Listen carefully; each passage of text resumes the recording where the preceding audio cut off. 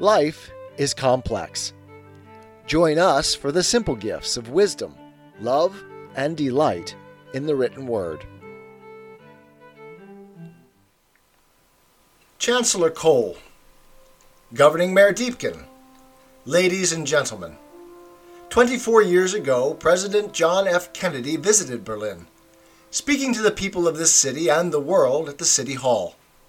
Well, since then, 2 other presidents have come, each in his turn to Berlin. And today, I myself make my second visit to your city. We come to Berlin, we American presidents, because it's our duty to speak in this place of freedom. But I must confess, we are drawn here by other things as well.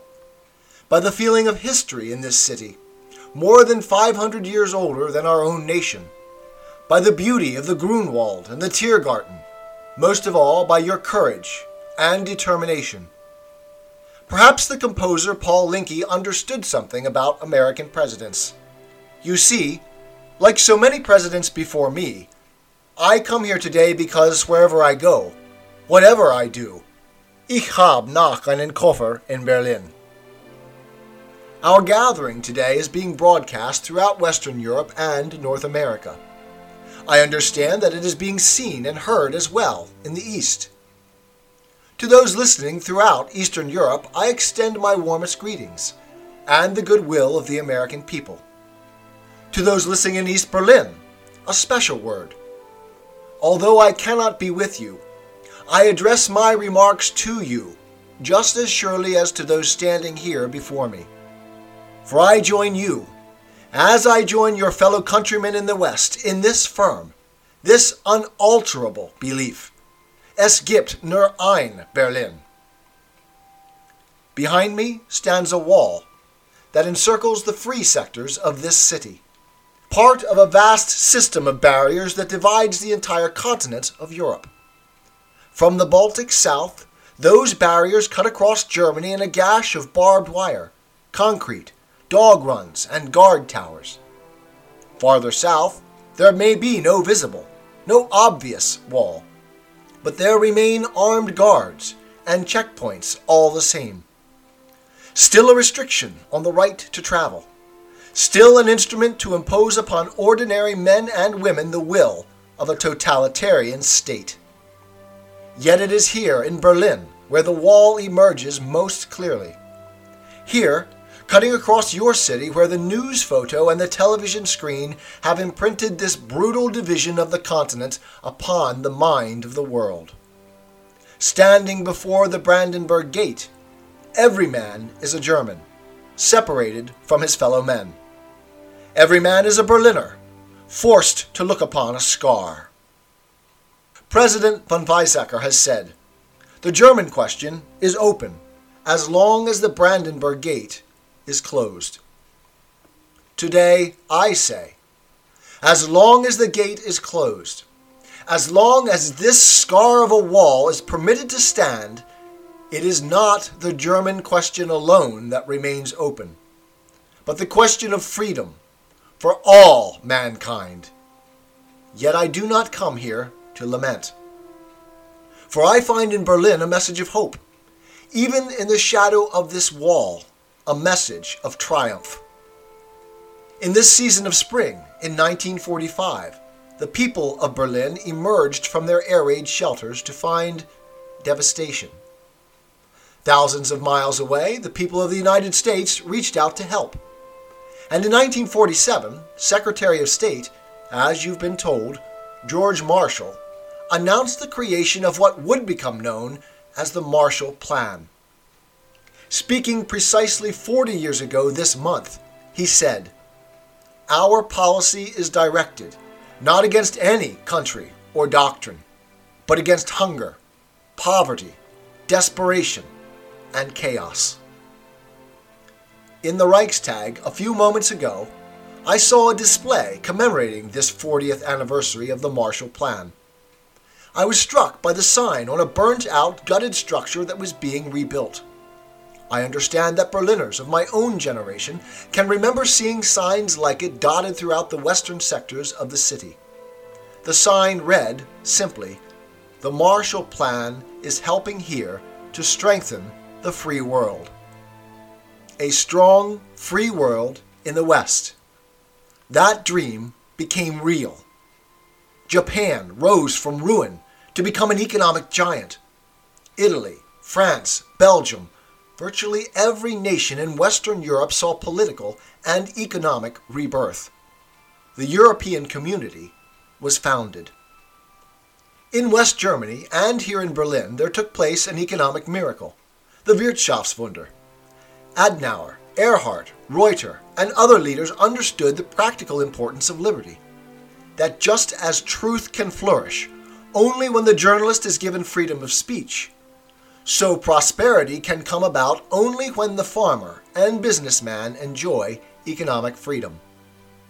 The German leaders reduced tariffs, expanded free trade, lowered taxes.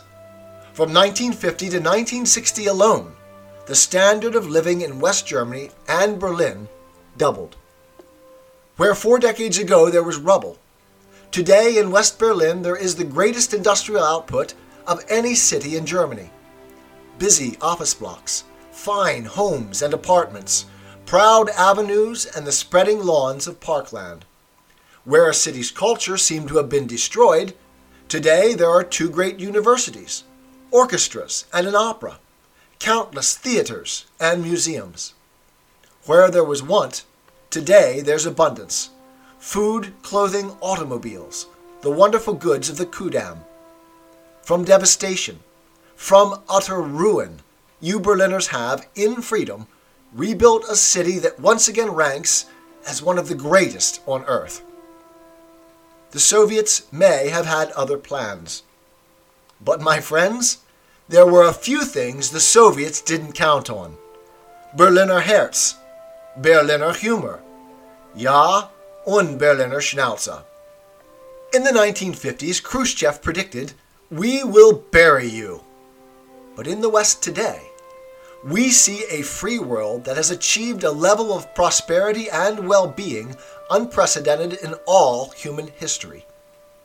In the communist world, we see failure, technological backwardness, declining standards of health, even want of the most basic kind, too little food. Even today, the Soviet Union still cannot feed itself. After these 4 decades, then, there stands before the entire world one great and inescapable conclusion. Freedom leads to prosperity. Freedom replaces the ancient hatreds among the nations with comity and peace. Freedom is the victor. And now the Soviets themselves may, in a limited way, be coming to understand the importance of freedom. We hear much from Moscow about a new policy of reform and openness. Some political prisoners have been released. Certain foreign news broadcasts are no longer being jammed. Some economic enterprises have been permitted to operate with greater freedom from state control. Are these the beginnings of profound changes in the Soviet state? Or are they token gestures intended to raise false hopes in the West, or to strengthen the Soviet system without changing it? We welcome change and openness, for we believe that freedom and security go together, that the advance of human liberty can only strengthen the cause of world peace. There is one sign the Soviets can make that would be unmistakable, that would advance dramatically the cause of freedom and peace.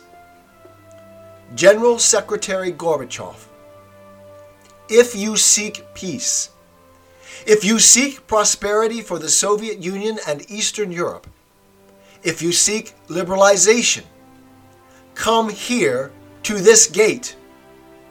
Mr. Gorbachev, open this gate. Mr. Gorbachev, tear down this wall.